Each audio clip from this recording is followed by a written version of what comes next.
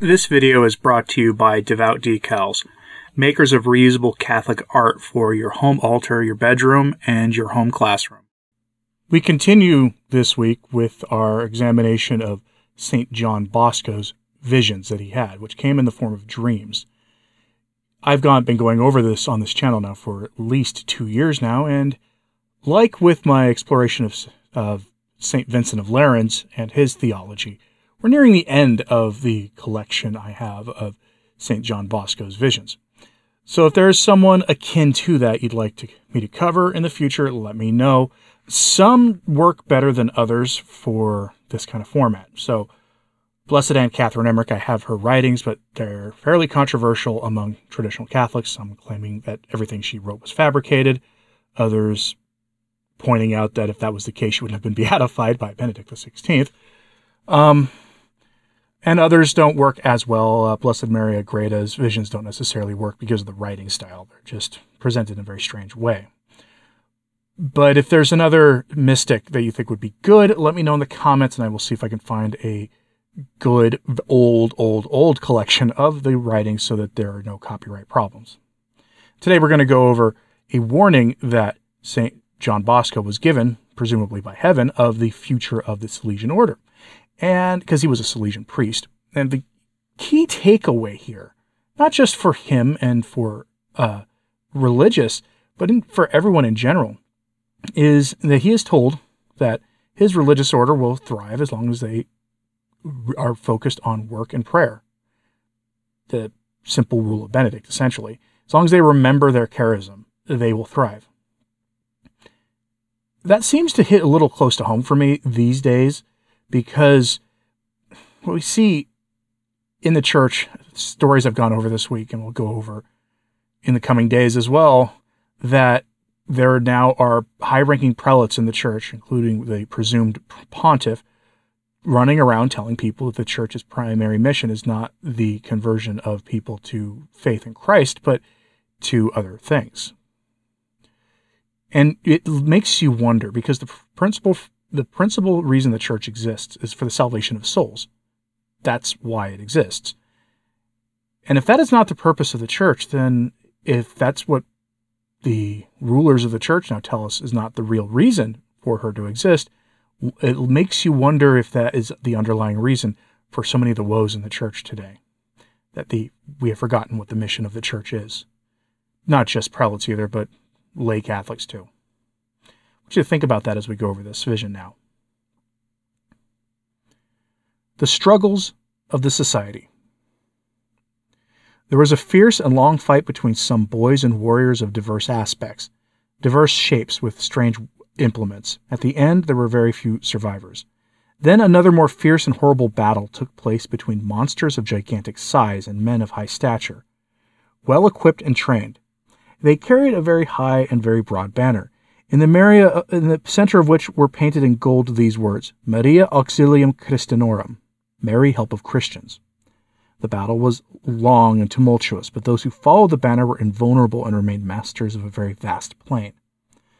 Those lads who had survived the previous conflict joined these, and altogether they formed a sort of army, each one carrying an implement in the right hand, the Holy Crucifix, and in the left hand a smaller banner of Mary, help of Christians, similar to the one mentioned above.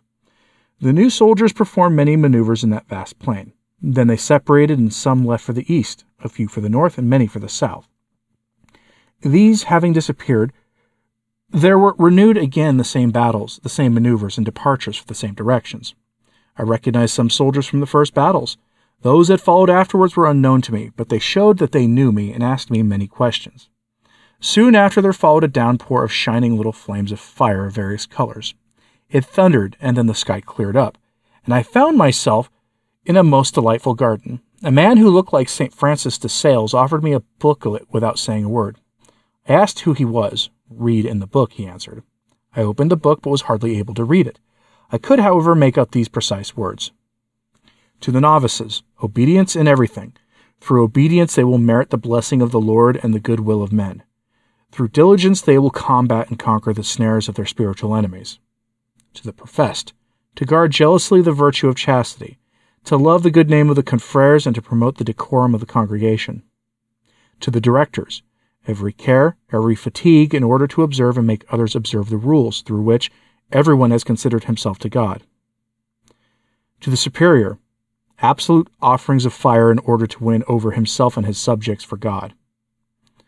Many other things were printed in that book, but I was not able to read more because paper and ink appeared blue. "Who are you?" I asked, that man who was looking at me with a serene countenance. "My name is known to all the good people, and I have been sent to communicate to you some future events." "Which?" "Those already shown and those which you will ask." "What must I do to promote vocations?" "The Salesians will have many vocations through their virtuous conduct, treating their pupils with the greatest charity and insisting on frequent communion." "What ought to be observed in accepting novices?" "One ought to exclude the lazy and the gluttonous." "In admitting to the vows?" "To watch if there be a guarantee of chastity." "How can good spirit in our houses be best preserved?" "By writing, by visiting, by receiving, and by treating with benevolence, and this with great frequency on the part of the superiors." "And what about our conduct concerning the missions?" "Only persons who are sure regarding morality can be sent there. Should anyone be seriously suspected, he ought to be recalled to study how to cultivate indigenous vocations." "Does our congregation go on well?" "He that is just, let him be justified still. There is no progressing and regressing. He who will persevere will be saved." "Will it expand much?" meaning the religious society.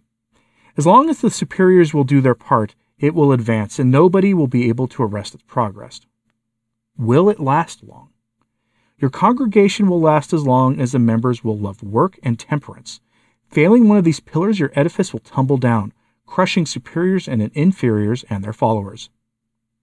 At this moment there appeared 4 men carrying a coffin. They came walking towards me. "For whom is this?" I asked. "For you."